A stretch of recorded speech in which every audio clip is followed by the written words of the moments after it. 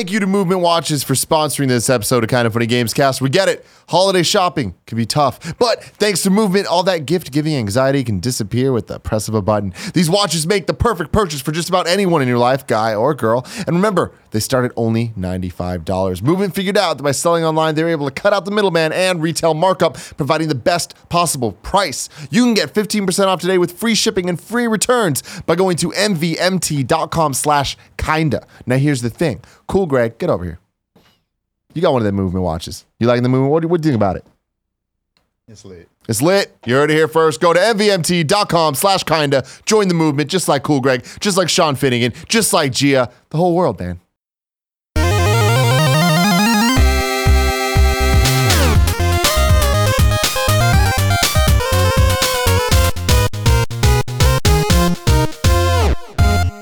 What's up, guys? Welcome to the first ever episode 148 of the Kind of Funny Gamescast. As always, I'm Tim Geddes, joined by one of the coolest dudes in video games, Greg Miller. Hello. How are you? Good. How are you? Actually, fantastic. I'm tired. Yeah, that's I got a true. scratchy throat. I'm worried I'm getting sick going to the Game Awards PSX. Yeah, you got the weekend, the December weekend. This is the big as weekend. They call This it. is the big one. Yeah. I'm excited. I'm actually very excited for the Game Awards. We're dating ourselves a little bit. Yeah, here. we won't talk. You're excited for them. This is being recorded the Wednesday before the Game Awards. It will post the Friday after the Game Awards. So we will leave it at that. They're excited for Game Awards. It's a weird timeline, but I'm very, very, very excited for it. I imagine that yesterday when it happened, it was amazing, and a lot of crazy reveals happened. And Crash, I can't Bandicoot believe himself that. Came out, I can't and believe Crash Team that Racing HD happened. one game of the year. You know? Yeah. Oh my God, it was shocking. Absolutely shocking. They fucking better announce Crash Team Racing. Yeah. You know? Yeah. We'll see. Not It's not happen? gonna happen. No. Not gonna happen. Okay. This is a Gamescast. Each and every week we get together right here on youtube.com/kindoffunnygames for all of the free people out there that just want to listen to us for free. But if you wanted to pay, you can get it early. Where, Greg? Patreon.com/kindoffunnygames each and every Friday. Oh my God, you get it early Friday, or you can watch it live along with us like so many people are doing right now for just $1. Is this one going to be worth the $1? We'll have to see. I'm definitely not going to guarantee it right now. What do you mean? This one, I don't know about, Greg. Why do you know about it? I don't know. Last time we did a one-on-one, it was great. It was great. And the Reddit and the kids have been saying they want us to. want some We don't one-on-ones? force guests in there. Bring on, just do the show. We're there to hang out and talk to you guys. That's what we're doing. Yeah, I feel like this is a leisurely one. We're on the little lazy river. Lazy River. I like Lazy River. Big fan of them. Do you want me to give you your first topic of discussion? You know what, Greg? I want to say shout out to Patreon producer Tom Bach. And then I want you to give us a topic of discussion. Hit me. Hashtag Greg was right. Did you see this Kotaku story from 16 minutes ago? WWE 2K18 Switch port is gnarly. Told you it was going to be a piece of trash. It's out today. Yeah. As of If you're the kind of person who watches WWE matches on 75% speed, WWE 2K18 Switch port may be for you. For others, not so much. Released today, the port has fans begging for a frame rate patch. WWE 2K18 is about 23 gigs on the Switch. That's 10 gigs bigger than Zelda Breath of the Wild. Like other third-party Switch games, it's a big old clunker, but firing it up, it's hard to say why. It doesn't look great. There's a video of it running like crap. Since the port's released this morning, fans have been questioning why entrance cutscenes are in slow motion. When I played the game, at first I thought the wrestlers were putting on a show of being extra intimidating. But no, AJ Styles wasn't jumping up and down in an anti-gravity wrestling chamber. Frames were just dropping. Wow. It's terrible, apparently. That sucks. Who would have predicted it? Big old Greg Miller. Don't trust him. It's really weird that it's just came out of the blue. I was like, no release date. Oh, tomorrow. Yeah, on a Wednesday? Not good. Yeah. Super. It was very weird that they went so quiet, but that was your first sign that there's talk of, no, it's going to be feature complete and be awesome, just like the other versions. It sucks when there's other games that are totally great, like L.A. Noire and all those other things that people are having a great time with. Skyrim. Yeah.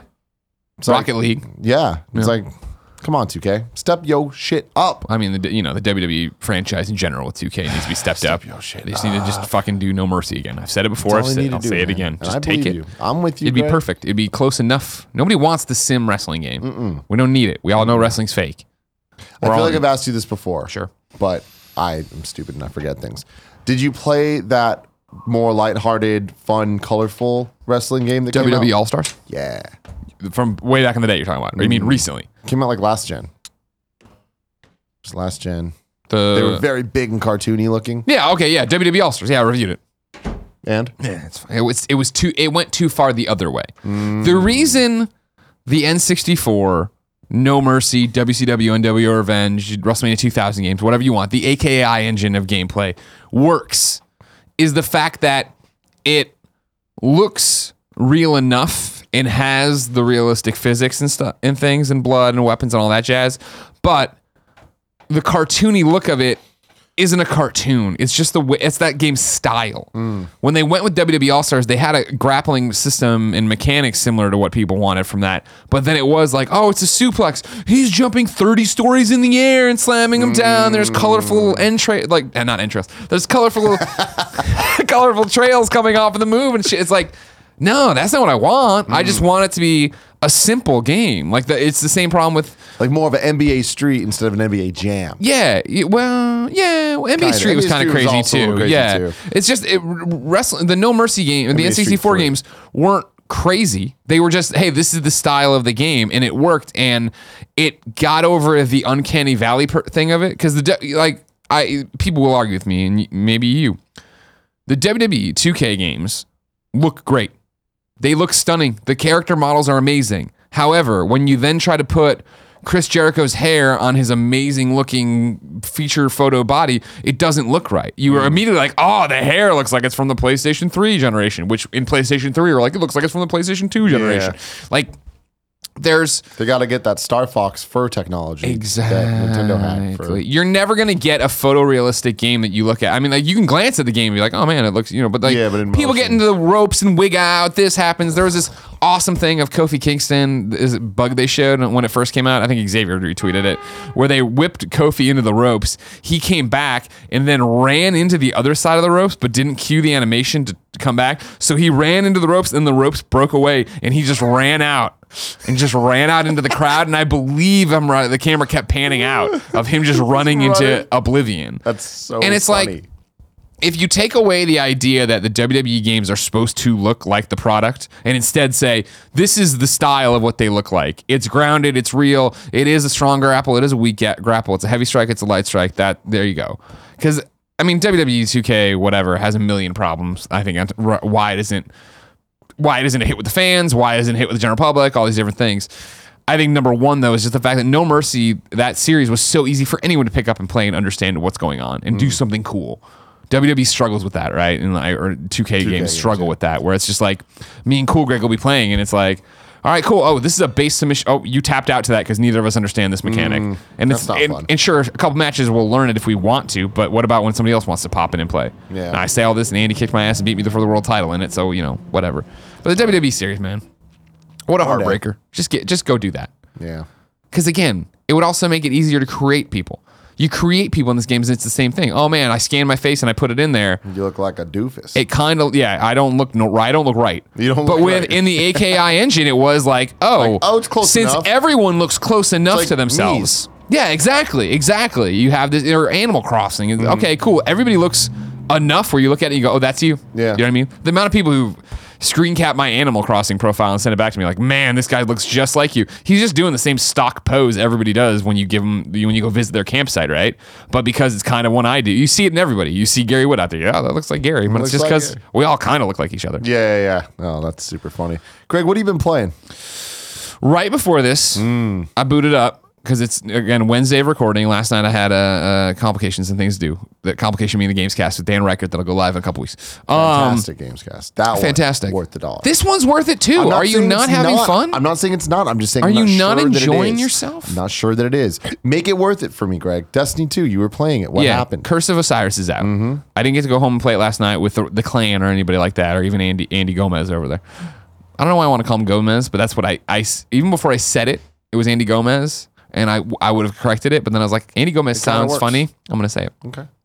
So yeah, I was doing another podcast today, so I didn't do our show, so I got in here late, and I was able to pop in and just play a little bit.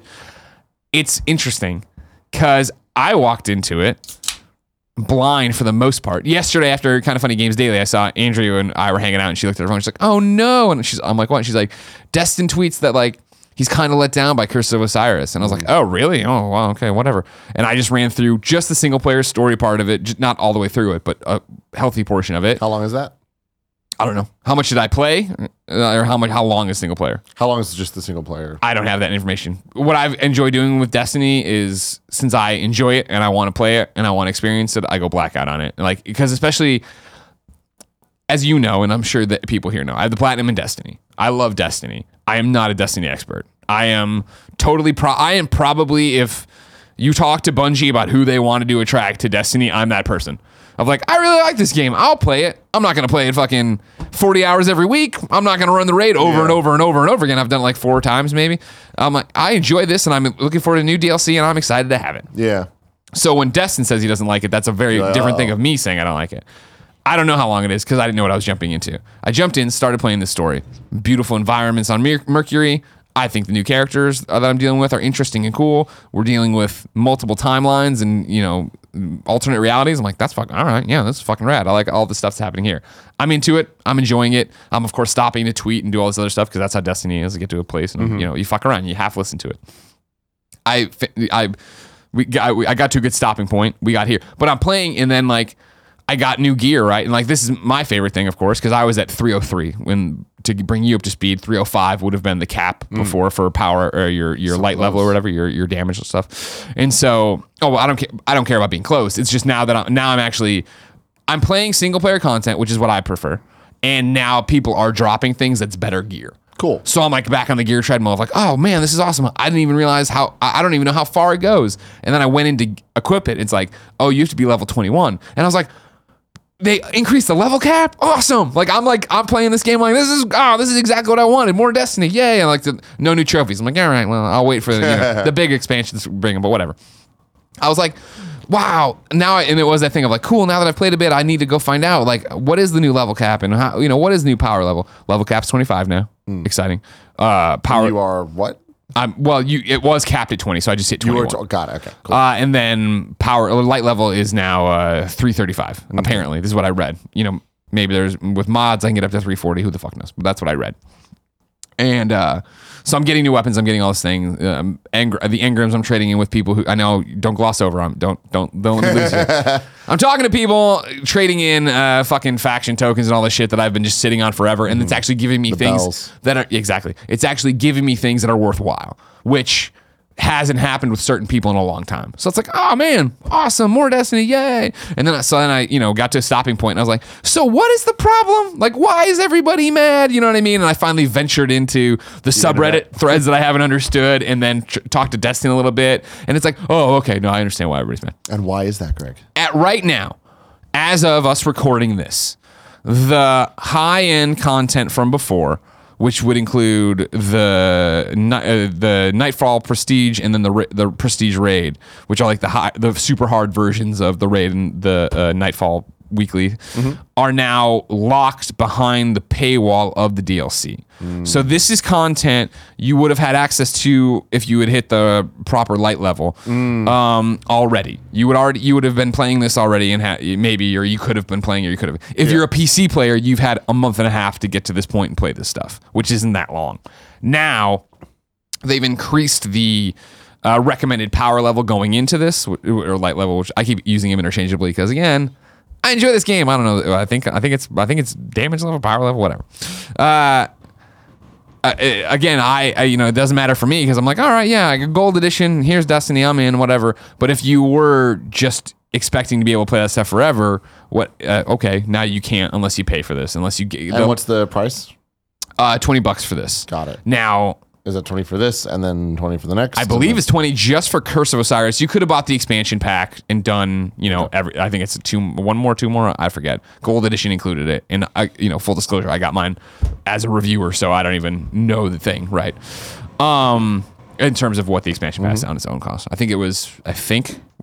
Cool, Greg, I don't trust you. I'll Google it later. I think it's $89.99 for Gold edition, which would have included the expansions and everything. But now that content is locked at this new power level from the new stuff. Now, before we were going live, we were doing the Patreon pre-show. Jordan wasn't, I forget, brought that up, and I was talking about Levi. Yes, that is correct. Levi brought it up. So many of the letters in Jordan and Levi are the same. Exactly. They're both biblical names. Yeah. Levi brought it up of just like, oh man, like this is happening. Somebody responded like, this is what people wanted. They like, there's a whole thing that I'm not even aware of, right? Because I didn't do Destiny expansion content really until Taken King, and even then I was in and out, didn't care. I guess with Destiny 1, the problem people had is that the raids and like old Nightfalls maybe didn't scale up.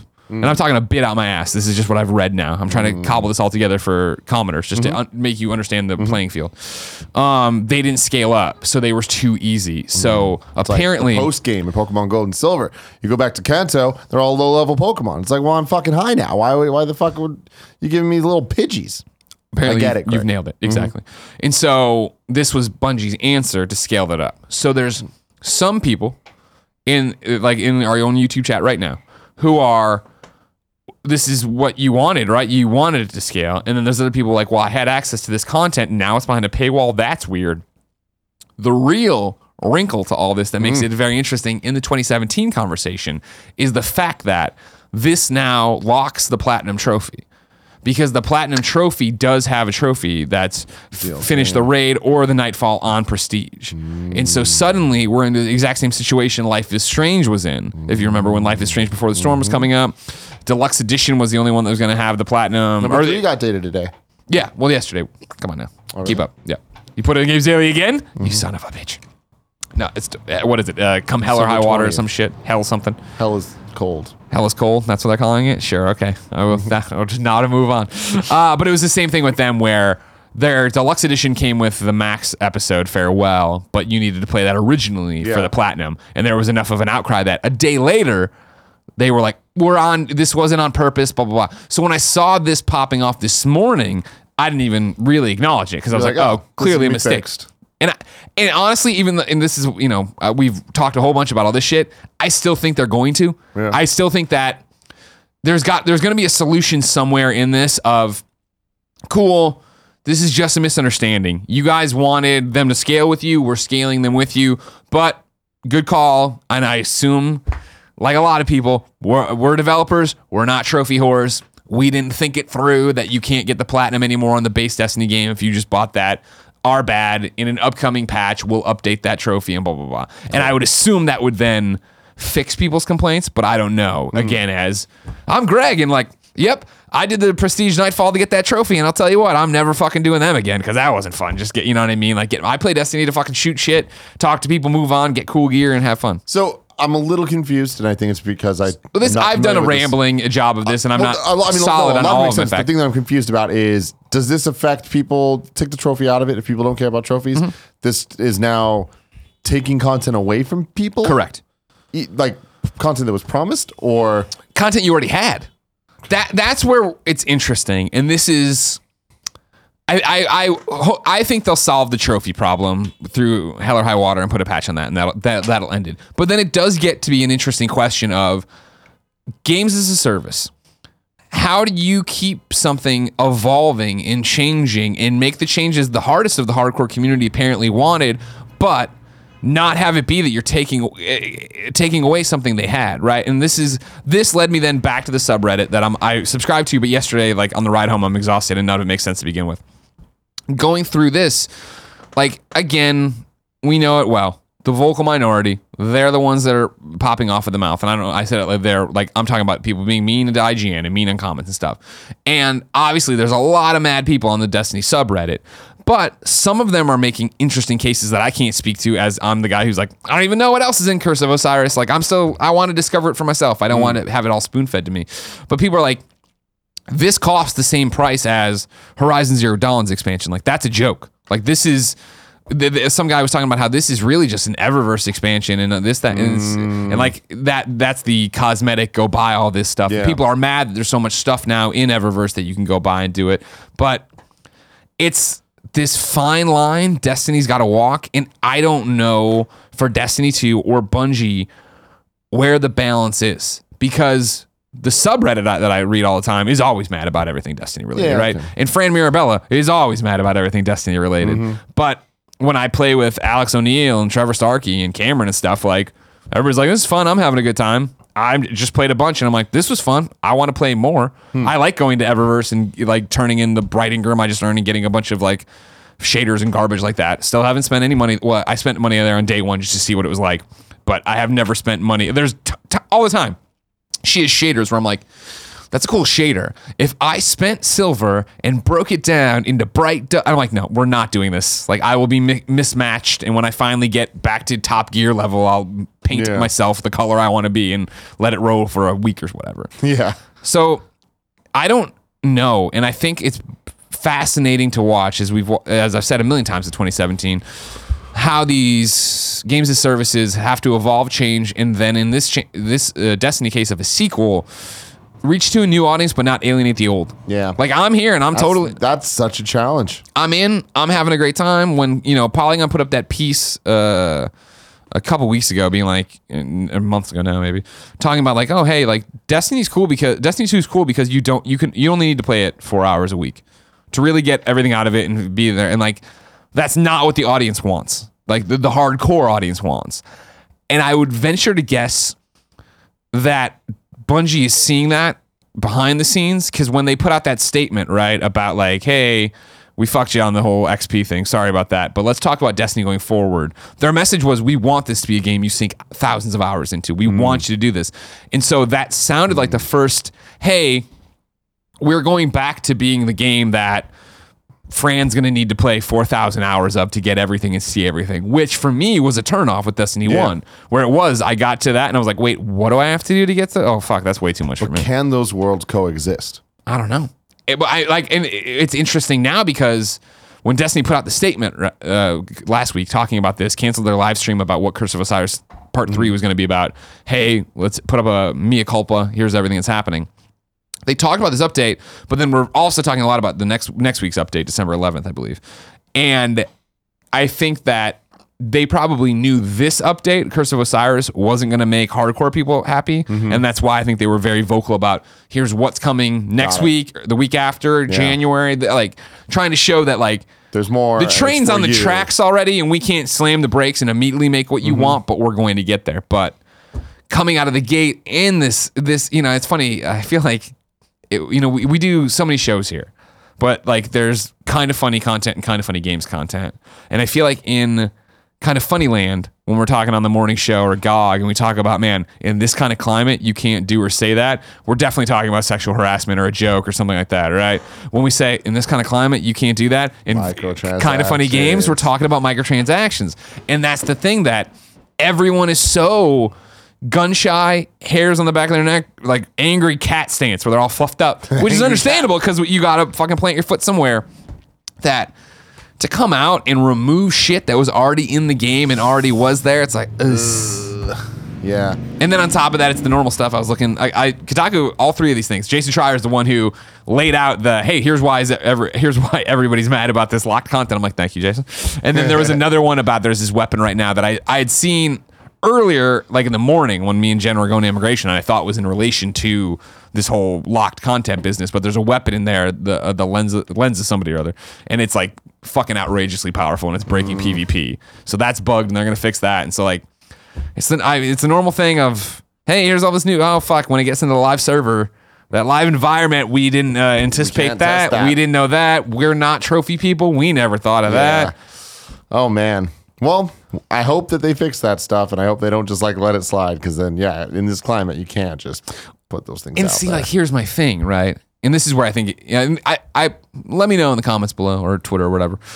If you're driving a car, just screaming out the window. I'll hear you. I feel like we're doing a good job, hopefully, of not being caught up too much in the news of it. I'm explaining the case, but explaining the ramifications more, because Games Daily cover this. Like I said, maybe it's all moot by the time you get there. But it's the fact of they're handling this all wrong. Yeah. You are Bungie, you are Destiny, you have Deej, who's this like beloved community guy. He's a great community manager, I think. And again, I know the Reddit doesn't agree with me. But where the fuck's the statement about this today? This is the easiest problem in the world to admit, to fix. It's run away. We fucked up. We're fixing it. I mean, PS4 trophies. I was talking to Brian, right? Yeah, Brian over there about it, and he's posting about it, and he's ranting about it. Kotaku's got an article about it. All you need to do is be like, hey, everybody, we see your feedback about the thing. It is this balancing act we were going for. We didn't think about the trophy aspect. We'll figure it out. Nipped in the bud, move on to the other thing, and go. Yeah. Instead, you're being quiet. You put out a statement of like, oh, no, we're working on the lens thing. It's like, oh, no. And this is where it gets so fucked up, and I understand. wholeheartedly, I understand the fact that Bungie is hundreds of people. Activision is thousands of people. Like, it's not as easy for you and me to be like, oh, we published the wrong YouTube video, delete it. Bad. Joey put out a tweet saying, well, all right, cool, everybody knows what's happening, and like 20 people are angry. Yeah. Like, I understand there's chain of command and all these different things, but like, you're a live service game. You're supposed to be able to at least adapt, react, and talk, and be there and talking to everybody about this. And I understand how, what we're recording at 4 o'clock in the afternoon. So yeah, 3:40 in the afternoon. And this is something I've been seeing since I woke up on Twitter, and I'm sure it was popping off last night. And there's nothing to this. There's no statement. There's no, hey, it's just that. Thing. I don't know. Yeah. We're not in the business, and we don't know how it works. If I was working on these teams, if I was the community manager or something, we'd be live. We'd be live talking about it and fielding questions and doing AMAs and all this other stuff. And so it's weird. And I understand there's just lots of moving parts and a million different problems, blah, blah, blah, blah. It just sucks. Yeah. Because of course it fucking happens when I'm into it. Yeah. None of this shit could have happened with that. And maybe it did. It probably did. People were always mad at Destiny 1, I remember. Yeah. But I'm in it now, and I just want to have a good time and get more trophies, but everything's all fucked up. Well, that is sad. I hope that they fix that. I think that they will. Have you been playing anything? I haven't, actually. It's just been... I think the problem is that everything that I have been playing, we've been recording so many Gamescasts next to each other. Yeah. That it's like, I don't want to repeat the same things. We're getting ready for holiday. Yeah. It's like, we're just getting into that. I guess that is the real struggle with what we have, right? Is that... I'm still playing a lot of Pocket Camp. I mean, yeah, I just talked about it yesterday with Mario. Dan. Yeah. Then that's the thing is, I did boot up Cuphead. I was feeling a little. I missed it a bit because you beat it though, right? I beat it. Yeah. But I was just like, oh man, I want more. Yeah. So I went back and I just played a couple bosses. And again, I just love that game so much. But yeah, I haven't really been playing too much. I got LA Noire. Because you want G to play that, right? Well, so in the random, we haven't played it yet. I just downloaded it, but what's really random is she listens to a bunch of podcasts, and one of the she listens to a lot of true crime stuff, and one of the ads they get, the same way that we have ads for movement watches or whatever, it was for LA Noire. Nice. She's like, this sounds awesome, and I'm like, I cannot believe an ad worked on you. Yeah. I cannot believe an ad for a video game worked on you. I cannot believe you want to play LA Noire. I'm like, all right, let's go. That's the power of, you. When I think of Rockstar, I think of a publisher / developer, but publisher in this sense, which I guess isn't true because it's really, whatever. I think about them working outside of the system, the traditional system. Mm-hmm. You know what I mean? Of we're not going to go to E3. We're going to make our own days, our own big events, all these different things. But in the same way that Rockstar's not doing paid Let's Plays for the most part that I know of. They do their own Twitch stream every so often with Laszlo and all that jazz. But to have it be that, yeah, all right, cool, we're putting out LA Noire. Video game people know about LA Noire. And even if they don't, the preview on IGN or whatever, that'll catch them. Where do we go?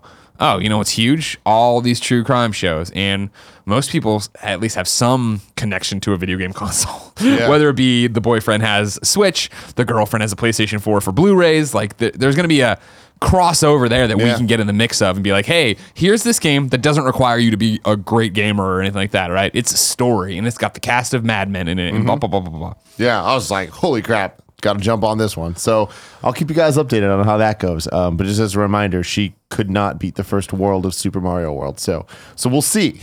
We'll see how this goes. I'm not feeling What did you played Telltale games with her, right? We tried playing Walking Dead season 1. And she had the controller or she just made decisions? She had the controller and it just took a long time. So then I was like, maybe I'll just do this and you make the decision. Where does she come? I want her to get it. It just hasn't clicked. Where does she come down on? Do you guys like the Planet of the Apes movies?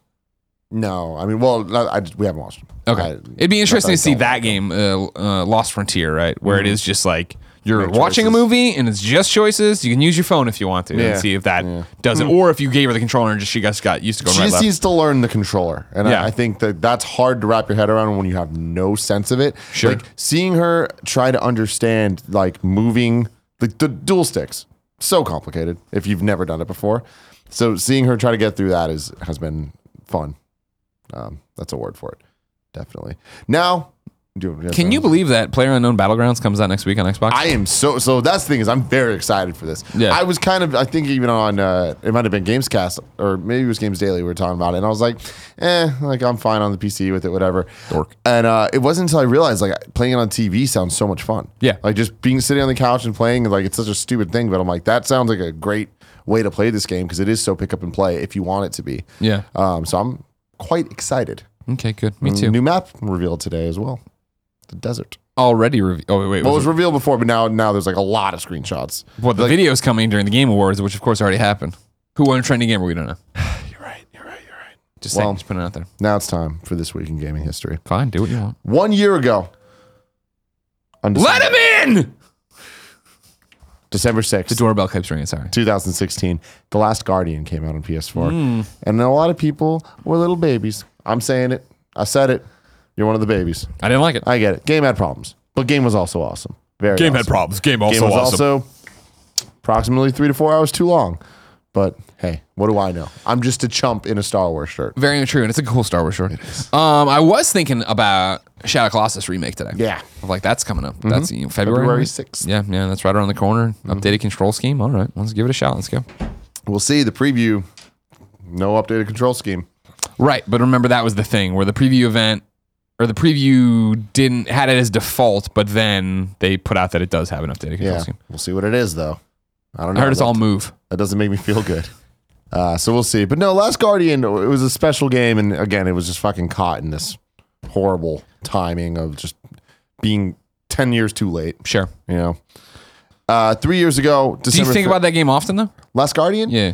Not as much as I think about Shadow of the Colossus, but like there's things about that game that are really cool. And like the end specifically is like moving. But it's like, it's one of those things where it's kind of like watching a Pixar movie. You know it's going to be good. So it needs to be very good for it to stand out. And I feel like Last Guardian, at the end of the day, when you look back at shit, it's not going to be on any list I have of like best games of all time. Sure. And it should be. So I think that's kind of the sad thing there. Gotcha. 3 years ago, December 5th, 2014, Captain Toad's Treasure Tracker came out on Wii U. Where the fuck is this game for Switch? I don't know. I feel we will get it. Sequel? Maybe not it. Maybe a sequel. Yeah, I think maybe, at this point maybe it'll be a sequel, yeah. Something or other. I was a little surprised it never came to the 3DS. Sure. They had a while where they were porting a lot of games over to the 3DS, where there's Mario Maker or the Ultimate NES Remix or what's the other one? Yoshi's Woolly World. Yeah, where they were like Wii U games and then they put them over there. You want to talk about a criminally underplayed game? Captain Toad. Captain Toad was so good. It was so fun. Yeah, and I love that they took the little mini game from 3D World and were just like, you know what? We're going to turn this into a full-featured, awesome puzzle game. Yeah, and that's it. Damn, you're good at these things. You get that and you're Yoshi. Hey, man, I'm just telling you, Nintendo, anytime you want me to jump, I think my Mario's good, too.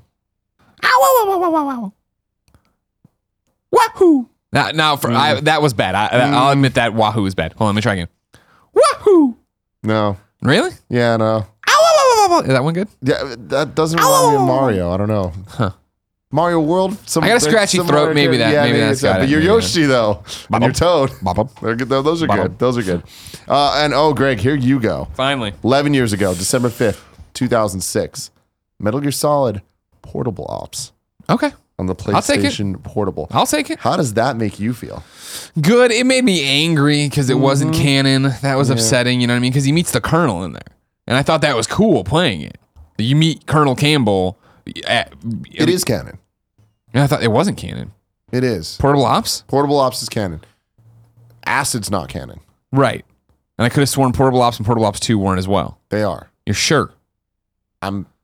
There's nowhere for people to correct you. I'm sure. Keep talking. I'm going to Google. You Google it. But I mean, that was the thing. I'm just like, oh, cool. Metal Gear on PSP. Oh my God, it's not garbage. Oh my God, they're doing cool things. Like, yeah, I'm meeting Campbell for the first time as Big Boss. And granted, that never really comes back. I mean, like, comes back in storylines, but you know what? Where is he? Why aren't we hanging out with him all the time? Getting to hear his sexy voice. That's really all I had. Portable Ops 2 came around. I didn't care too much. It's like, all right, more Portable Ops. I mean, so it is canon, but there are think pieces up of 5 reasons why Kojima probably doesn't consider Portable Ops canon. But officially it is. According to who? According to, I don't know, the Metal Gear, that timeline that came out with MGS4. Remember what I'm talking about? Yeah. The database. Yeah. All right.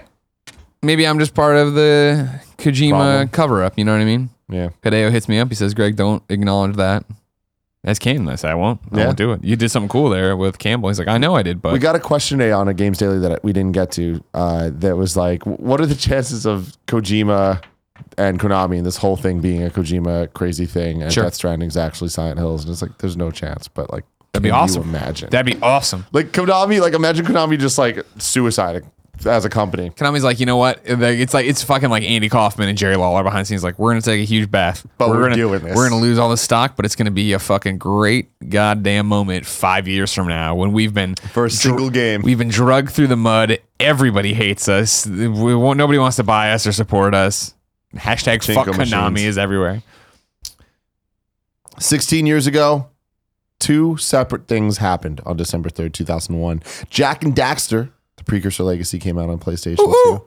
And that was, we've talked about a lot on the show, Jak, just in relation to Crash and all that stuff. But you see that mountain, you can go there. Started with that game, as far as I'm concerned. I remember watching a preview for it on a PlayStation Underground disc that came with the magazine. Yeah. That was fun. I was like, oh shit. I remember. I didn't really like the game too much. Oh really? That sucks. I'm not a Jak guy. We talked about it. I know. I am a Jak guy, and I remember renting that from Blockbuster and coming home with like no expectations and being like, "Fuck, I'm really enjoying this. This is a really fun platformer I like a lot, and I like Daxter. Of course, Jak silent in that one. Yeah, and there was Daxter on the PSP. There was. Yeah. And then Smash Brothers Melee came out on GameCube, and that was a huge moment for me. Yeah, it was weird. It got delayed. It was supposed to be a GameCube launch title.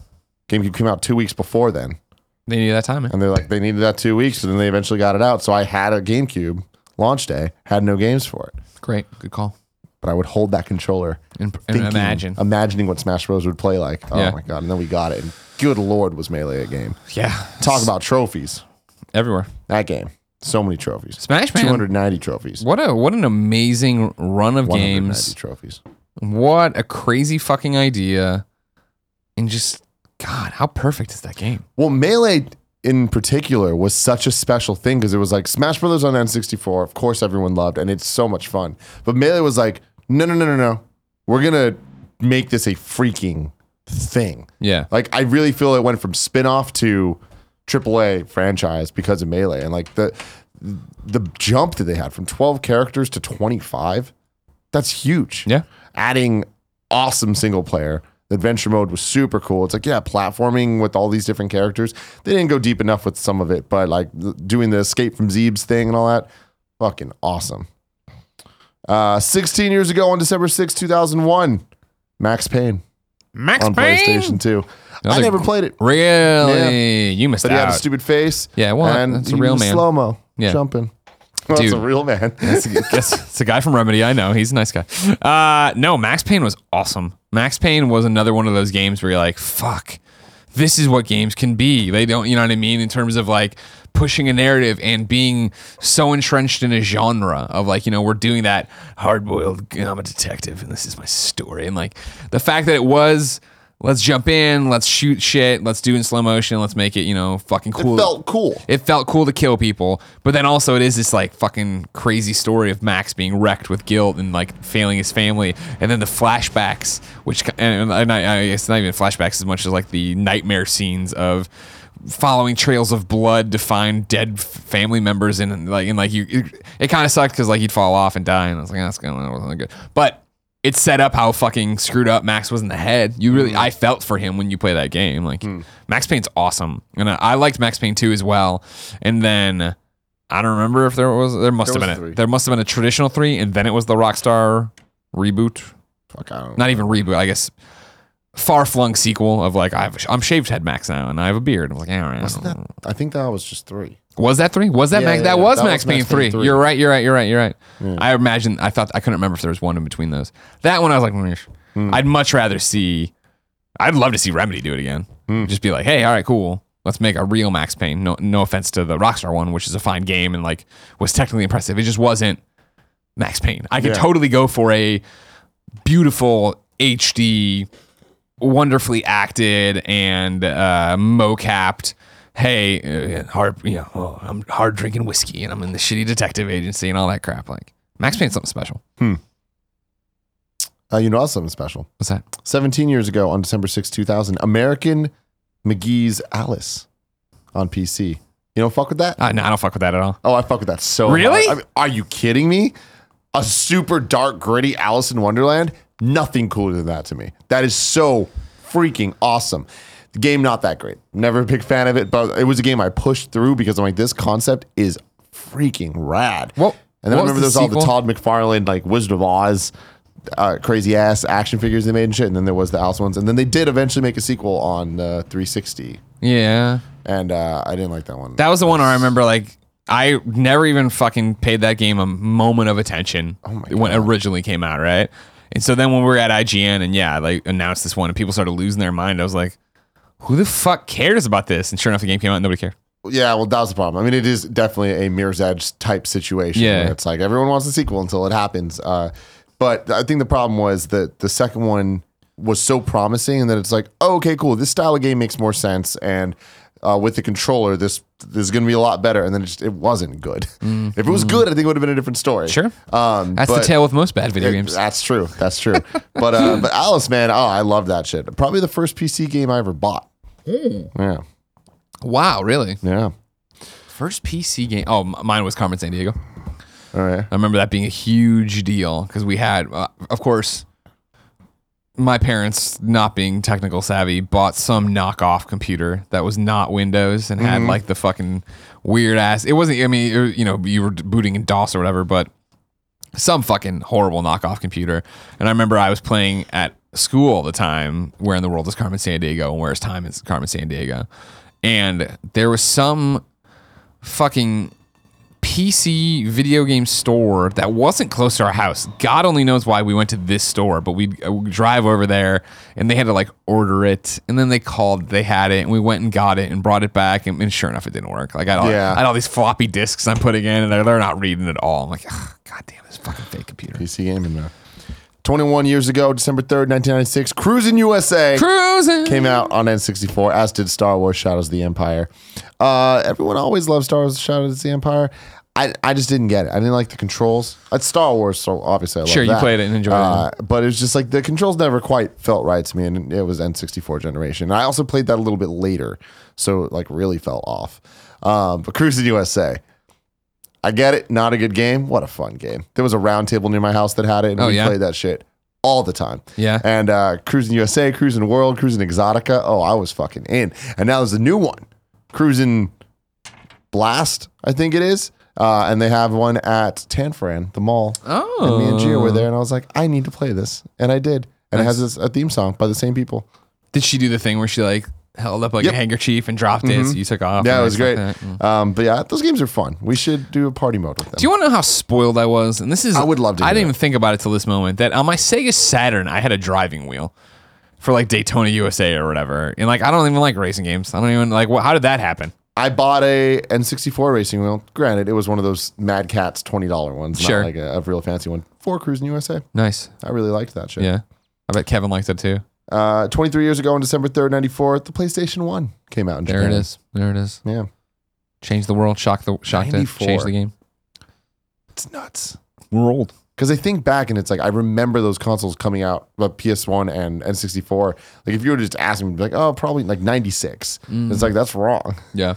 But I guess it is Japan. It is December, so. I remember being at Patrick Finella's house and he had it. And PS1? I scoffed at this thing so hard. Because I was like, I'll accept fucking Nintendo in this war that I'm in. You know what I mean? Like, I'll understand why you went that way. But this thing with squares and X's, what does it even mean? What is it? I don't know. Like, what? This is where they're too good for ABs. You know what I mean? What are they doing over here? Here they are. Fucking blocky head ass game day players I was seeing running around there. Me and Poe were mocking it because we were playing fucking Madden whatever on Sega Saturn. We're like, oh, graphics are so much better on our end. 23 years ago, December 8th, 1994, Lion King came out on the Genesis. And if there's one thing about that game that matters to me, it was the Timon and Pumbaa bug eating mini game where the bugs would fall from the top and you just got to eat them. And I loved that shit. Nice.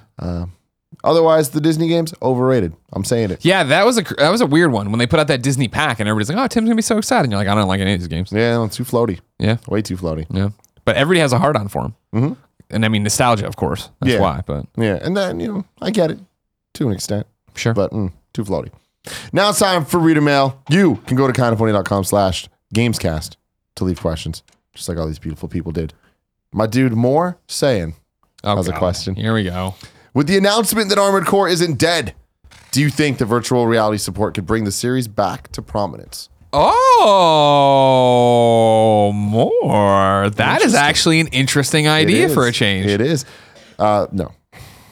While a cool idea, I think we've already seen too many tests of similar style things. Eve Valkyrie being in the cockpit, flying around, all that stuff. Then there was that robot game that was the tech demo-y one that came in that experience pack. Oh, okay. Yeah. Right? That was very similar to this, and I feel like people get it.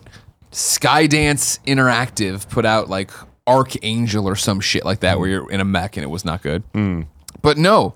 It could be interesting. You say this, if they put, imagine if it was it was Resident, not the gameplay of Resident Evil, but that thing, right, of taking a franchise, putting it in VR and making it matter and making it AAA. And like, it's a great way of, what was the Steel Battalion. It's like taking that and putting that all in here could be cool. My example, right? When was the last time you remember anyone giving a shit about Ace Combat? Yeah. Never. And then they were like, Ace Combat 7's VR. And everybody's like, oh, that's kind of fucking cool. And we talked about it and I played it and I'm pretty sure it still hasn't come out. But no, it hasn't. Yeah.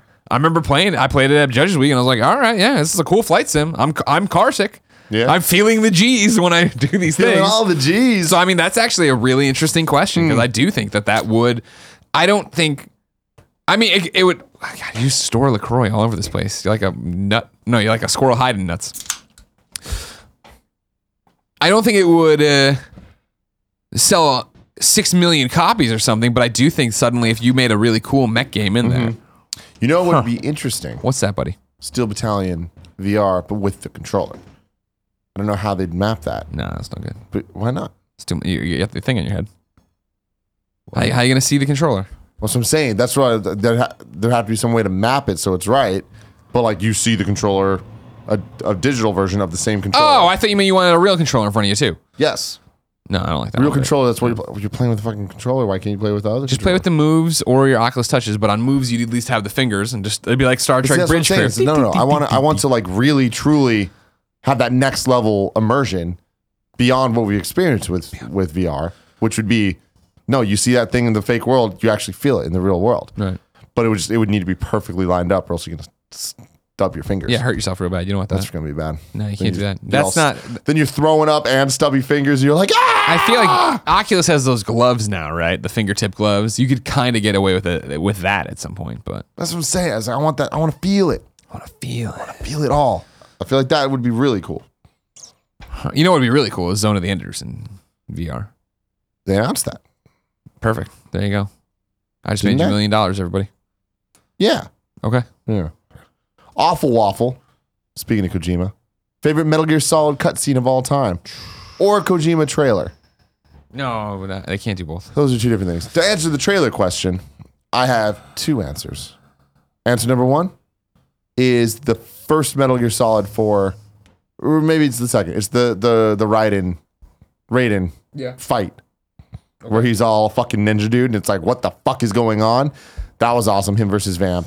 And then Metal Gear Solid 4 had a launch trailer that made it look like a Hollywood movie. And it had the voiceover, and it had the whole, in the world, blah, blah, blah, blah, blah.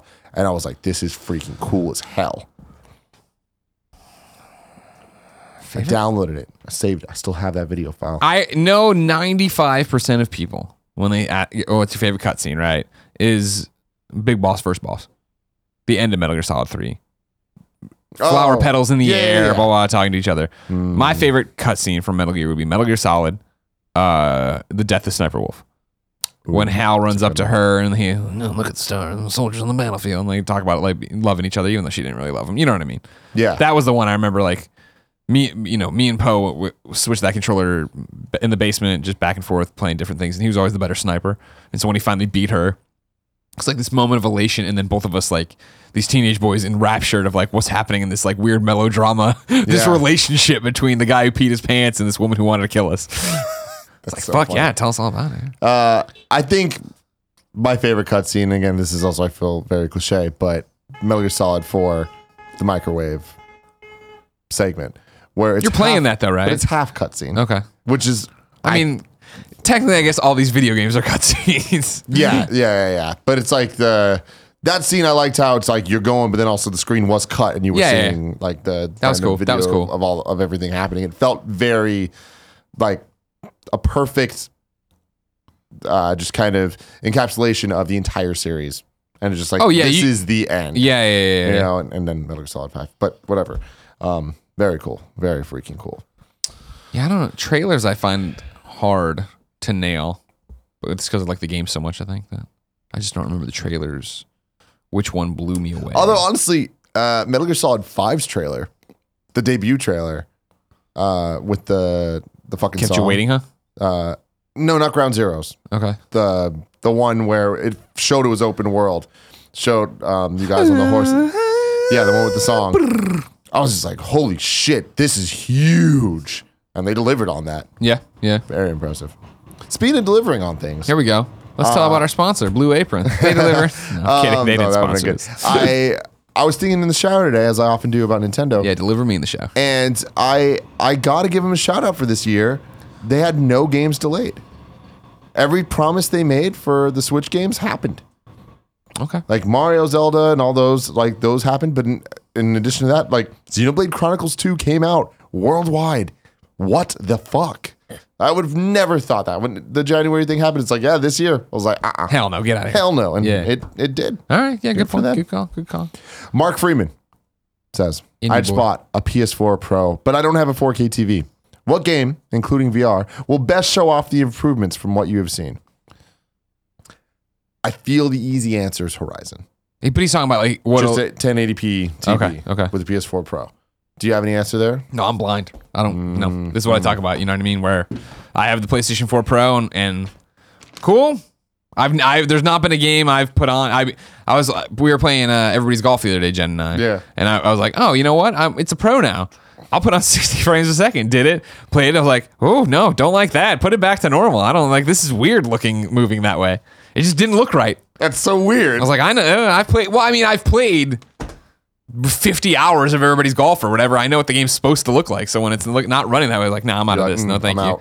But like, yeah, I played Horizon on a normal PlayStation 4 and then obviously took months off and then played the DLC on a PlayStation 4 Pro. And I was just like, it's beautiful as ever. Yeah. And I still haven't run a VR game on it there. I think I'm going to do more. I haven't either. Most of my VR stuff at the desk because it's just 15-minute bursts. I have it right there. It's all set up permanently. Travis Welcome says, it's been a year since Final Fantasy 15 came out. How do you feel about the game looking back? I am happy it's done. Yeah. Like looking back at it, that game is similar to Last Guardian, but in a different way because I care a lot more about Final Fantasy 15. And I know that as people were getting ready for it, and once they made the change from Versus 13 to what it became, people were like, oh, this boy band thing, I hate that. I'm like, I'm all about this. Boy band, bachelor party, road trip. This sounds great. And I just wish that the game delivered on the story that was promised. On any actual iteration of stories that were promised. Whether it was the Versus 13 story that sounded awesome, like so awesome, and then we didn't get that. Or the story promised via the dozens of trailers that came out for Final Fantasy 15. They dropped the ball with the story. The end of the game, story-wise, is so great. The beginning of the game is so interesting. It's just from the moment they find out that King Regis has died. Oh, the king's dead? It's just like, oh, this is so just melodramatic and bad. It's not like the right tone at all. And then eventually it picks up pace and it gets really good. But it's like there's too big of a chunk in between that just felt like Justice League. 2 movies in one. Gotcha. But stories in one. Like just like if there was one vision, I think it would have been so much better. And I am very interested to see what they do next with Final Fantasy. Yeah. And someone tweeted at me today, being before Game Awards happened, of like how crazy it would be if you were right. And at Game Awards, Project Octopath gets revealed as a Final Fantasy game. I'd be freaking really happy about that. Yeah. But we'll see. No, I won't. Remember Florence and the Machine? I do. I listen to that song all the time. I bought the soundtrack. Nice. Cosmic Zero, best Switch game that isn't Breath of the Wild or Mario Odyssey. Conga Master. It's a great game. Don't knock it. I'm not knocking. Okay, good. Don't be hating. Rocket League. Mario Kart Double Dash. Unless does he mean Mario can't be in the title? And not Double Dash, obviously. I'm sorry, I'm tired. I'm sick. 8 Deluxe. Yeah. But Mario Kart, if that counts, I don't know. I'm trying to think like just what game have I put the most hours into on the Switch? Minecraft. That aren't those two or Mario Kart. I mean, I do think Mario Kart's a good answer. Like great answer. I've spent so much time playing the game, and it's something I go back to a lot on airplanes where I'm like, fuck it, I'll do a Grand Prix. Like, it's fun. But Sonic Mania is probably my answer. Oh, Sonic Mania. Like I really like that game, and there is a lot of replayability. And because the levels are so short and there's a lot of collectibles and a lot of things to do, I'm like, all right, cool. I'm happy that I'll have that game to just jump into whenever the hell I'm on a plane, which is a lot. You are on a plane a lot. Yeah. Oh. Doom. It's cool to see people enjoying Skyrim, having a great time with that. Cool to see Bethesda supporting them. Hell yeah. Golf Story, some would say. I wouldn't be one of them. Mario plus Rabbids, some would say as well. Sure, of course. I wouldn't be one of them either. Like it a lot, but it's not in the same echelon of those. No, not at all. Zakagawa brings a question we've answered a bazillion times, but we haven't answered it in 2017, and things have changed. What you think? Mr. Shifty. That's the one I was thinking. Yeah. They patched it. They did. To it's fix the still frame rate. like, I don't know. That game looked cooler than it actually was. Sure. Zakagawa says, do you see sports games adopting a season pass method? For example, instead of EA releasing a Madden every year, they could follow the Rainbow Six model and release a season pass for that upcoming NFL season. They've talked about this briefly, kind of. Not really, but we talked about it on Kind of Funny Games Daily a while ago, where they were talking about maybe in the future one day more. I think you see the reaction they've gotten right now to microtransactions and everything else. I think even if they were moving towards that puts this on hold. Let alone the fact that it's all dollars and cents for better or worse in video games. And if you're going to pay $60 every year, every 9 months for these games or whatever, right? Every year, every 9 months for a development cycle, then no, why would they do that? Because they're not going to get you to spend $60 on a roster pack or in a new stadium and this thing. Games are still, even though it sounds crazy, games, sports games included, and especially, I guess, let's just dial this back. Sorry, I'm sick. It's all coming on to me as I go. Sports games, even though they are what they are right now and it's all blah, blah, every game is a tune-up to the engine under the hood, and it does something different, whether it be physics or that, or the other.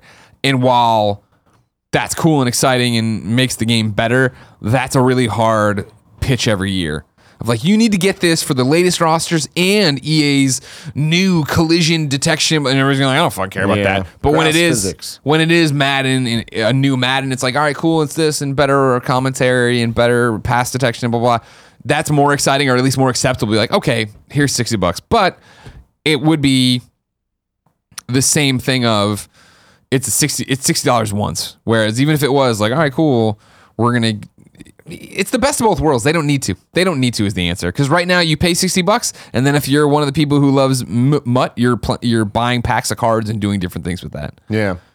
I also think that, not that everyone's watching what everyone else is doing this closely, but I'm sure that EA and them have looked at like Capcom and Street Fighter V, and I know Street Fighter is different than a sports game, but people know that if a Street Fighter game comes out, there will be revisions and they will be released. Sure. If you get Street Fighter V, you're going to get Super Street Fighter V. You're going to get Ultra Mega, whatever the fuck Street Fighter. And with Street Fighter V, they made the decision to not do that, and they're like, we're just going to put it out, and there'll be updates and patches, but it'll all be in this game. And then everyone was upset because it was content light and all that stuff. And it opens up such a can of worms, and everything gets critiqued harder, I think, when every nickel and dime seems to mean more. Yeah. So now that microtransactions and the tools of free to play have and the tools of games of service have infiltrated a $60 boxed game, there's really no need. You know what I mean? I think we're thinking too much of a philanthropist route or something to that effect. This would be something revolutionary and groundbreaking that you would need to do. If the NFL license, and I'm only speaking really in NFL ways, if the NFL license was up for grabs again and you had somebody like Sega shaking up the market and doing crazy shit and putting a game out for $20 or $30, whatever it was, it would be this. We're like, all right, cool. We're putting out the NFL 2K platform. And it's there, and every year, for $15, we'll give you the latest rosters. If you want to go up, there's this pricing tier structure, or we're microtransactioning, getting you here, there. And it would be, let's see how that challenges EA. But for EA, with most of their sports games, right, they're fat and happy and they're fun. Same thing with MLB The Show, right? Like, I mean, we had Christian Phillips on Kind of Funny Games Daily, who talked really openly about it because he's no longer at Sony San Diego, but real openly about how they brought microtransactions to the show and how they thought to make it fair and blah, blah, blah. And like, again, how microtransactions and building your fantasy teams and having, in-game currency merges with a sports game in a way that you don't need to think about it. And until somebody gets to a point, which developers I don't think any ever will, because they are trying to make the best game every year, regardless of what you think of them, until they get to a point where they're like, that we've perfected the football engine, the FIFA engine, the baseball engine. We don't need to worry about that anymore, with the exception of upkeep, this, that, and the other. There's never going to be a thing where it's a platform, because right, like you launch a Destiny or a DC Universe Online with this is what it is, and we build from that. Everything changes year to year in some respect. 2 Stonebird says, have you ever not replayed a game because you didn't want to go through a tutorial again? Yes. Kingdom Hearts 2. I wanted to play it very badly. Replay it. Yeah. And oh my god, it's not so much a tutorial as much as it's the opening section, but like it is very tutorial-y and handholdy. It's like 5 hours long. There's these dumbass kids eating fucking ice cream, and I'm like, I just can't, dude. I just can't. I don't think... there's definitely been games I've stopped. I don't have a great example of it, but it's one of the, smallest violins in the world problems of being who we are and what we do, where it's like, man, it's awesome when I get to go play game X for 2 or 3 hours, Horizon, before a game's even released. But then when you walk away without your save and you restart that game and you play that again, it sucks, because what I found is I'll be so into those 2 hours when I'm previewing it and playing it, and then when I get home, it's like, oh, I can't skip this. All right, on my phone. Okay, that's done. And then it is though. Takes you out of but wait, experience. what was that guy? Yeah. What was he? What was his thing again? You miss little things like that then fuck up the experience. You know what would be a great game as a platform? 2K takes my idea and makes the fucking wrestling AKI games again, because that would be, hey, here is the base gameplay, and it's all set, and then it would be, all right, cool. Now we are going to every month put out 2 new wrestlers or whatever, and they will come with their own moves, and there'll be a patch that's in there, but you unlock them through just paying for this. So money makes it. You could do it as well as like, hey, here's new arenas, here's new ring aprons, commentary. You don't need to worry about, but special moves, fun things like that. Yeah, I'm into it. yeah, okay. I like that. It's a good idea, Greg. WWE, just give me a license and then teach me how to make games. Final question. It's a long one, but a good one. Okay. This comes from Zach Wagger. Zach Wagger. All right, folks, let me set this up for you. Last week, I drove nearly 300 miles just to see the Symphony of the Goddess concert. That's Legend of Zelda music for those of you who may not know. I've been lucky enough to see this twice now since they started doing these concerts. During the performance, they can make an hour's worth of music feel like an amazing 2 hours when you check the time. You'll wonder how they got that much music into such a short amount of time. Then the second half will fly by with the symphony once again, making you wonder how they did it. Seeing this performance made me get goosebumps on nearly every song they played, making me want to play at least 5 different Zelda games then and there. It's an experience I strongly suggest for anyone, because Zelda music is truly one of a kind, where those who have never heard of the game will come out appreciating the performance they just saw. I'm a person who listens to rock and metal majority of the time, so me sitting in attendance for an actual symphony concert is out of the ordinary.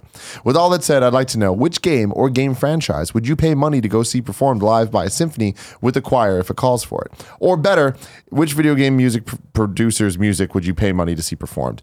Thanks for the show and the work you guys put into everything you do. It's appreciated by this guy and many more. Well, thank you, Zach. Thank you. Easy answer, Zach. The WWE N60. I'm kidding. Metal Gear, of course. Peace Walker is my favorite soundtrack for a game, period, let alone the fact I remember walking around Mizzou with the Metal Gear Solid 2 medley I had downloaded or whatever off Kazam or Kazaa. Sorry. LimeWire is actually what I used. That's what it was. And download off there. Yep. And then it would like ding, ding, and it would roll into the It goes to the sneaking infiltration one, and then it ends with the patriotic ass fucking the choir and shit. Love that shit. Yeah. So good. Fucking ripping they ripped off Russians or something, right? And that's why they couldn't fucking put it. God damn it. And they really did. Yeah. Like, oh man. If you don't know what we're talking about, Google Metal Gear Solid theme song Lawsuits. Russia. Yeah, and you'll find it. It's the reason that the Metal Gear Solid theme that you know from 1 and 2 are no longer in the franchise at all. Fucking sucks, man. They're featured a little bit in Metal Gear Solid 3's end credits, but nice. it's just like a little nice denouement. What about what? A denouement? Fucking through word there. I don't know if that's motif is what I was looking for. Okay. I knew it was all one of those words. Gotcha. I have actually seen a bazillion of these concerts. This is like right up my alley. Oh, I've seen Video Games Live, the Tommy Tallarico joint when that first started. Actually, yeah, I guess I went and saw that like the end of my 2006. second week of IGN, 2007, when GDC was here. GDC ended and Craig Harris took me to that. I was there at that show too. Oh, really? Yeah. Yeah. Small world. I have a photo with me with Sonic. I should look and see if you're in the background because that'd be cool. Yeah, that would be very, very cool. I've been to Video Games Live, I think 7 times. Oh, Jesus. Yeah, no, I really like this shit. Yeah. I mean, it's production. Oh, and yeah.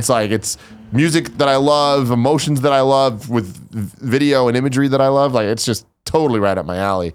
But I've seen Video Games Live like 7 times, which is fun because, yeah, it's Tommy Tallarico's thing. He used to do it with Jack White. And what's awesome is it's a bunch of different games. So it's like it'll be Sonic and then Mass Effect and then Metal Gear and then so it's like it's really a wide breadth. And even now they include things like Dota, League of Legends, and like they get all over the place. And it makes you appreciate. Like, I've played games because I liked the music that they played. Civilization 4, I played it just because I really liked the piece they did at Video Games Live, and I really enjoyed it. I've seen the Final Fantasy Distant Worlds concerts where it's just it's only Final Fantasy music. And I was lucky enough to go to one where Nobuo Uematsu, who's the composer of all those, was there as well, and I was like, this is fucking awesome. And he came up for like one of the songs for One Winged Angel. And I loved that. I've seen Distant Worlds twice, I think. And it's cool. It's cool when you get to go to one that is just dedicated to a franchise. Yeah. Because they can get kind of more like in the weeds. And I've still never seen Symphony of the Goddess, which upsets me. And I haven't seen the Pokemon Symphonic Evolutions. I've watched it on YouTube a bazillion times because it's fucking dope. But I love those. I would love to see a Metal Gear one. They did a Metal Gear Solid concert, but it was only in Japan. Gotcha. A while back to celebrate around the time when Metal Gear Solid 4 came out.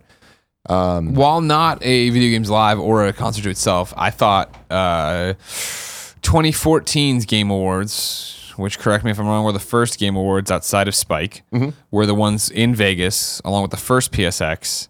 And that was where Imagine Dragons came out and played with the Mario composer. You know, I'm not...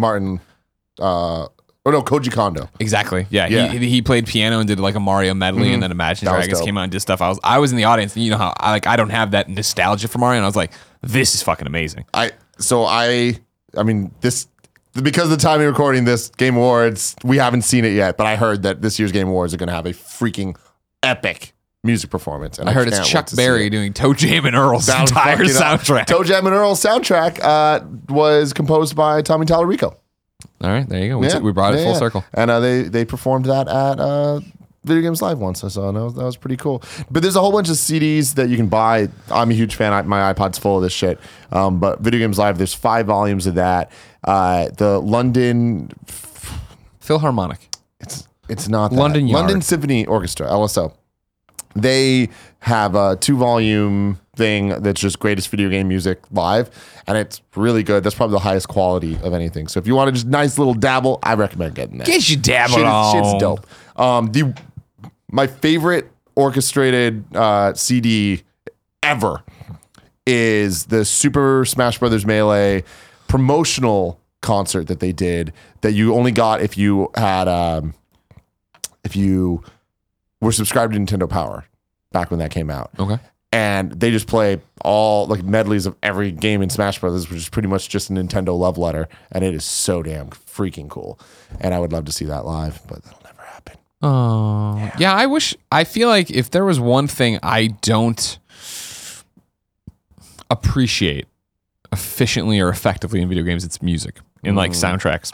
Where, you know, we talked about it this year in the Game Awards rundown, where I was like, for best score, I was like Destiny 2, because if a game shakes me out of playing it, to be like, what, this is all amazing, the way everything's coming together. And even in the Curse of Osiris, there's been a moment where like, poof, you came through and it was like, holy shit. And I was like, oh, and I yelled for Andy. I didn't realize he was at lunch with you guys, but he wasn't here. I was like, this is fucking awesome. Yeah. You know what I mean? But like the times like Uncharted, right?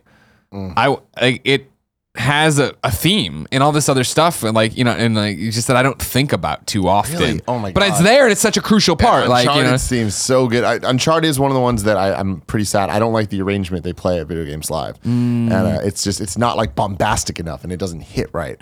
But yeah, Uncharted's great, and Halo, come the fuck on. Halo is so epic, and they've had so many songs that the Video Games Live Halo medley is perfect. Check that shit out. I can talk about this shit all day because I'm a fucking nerd.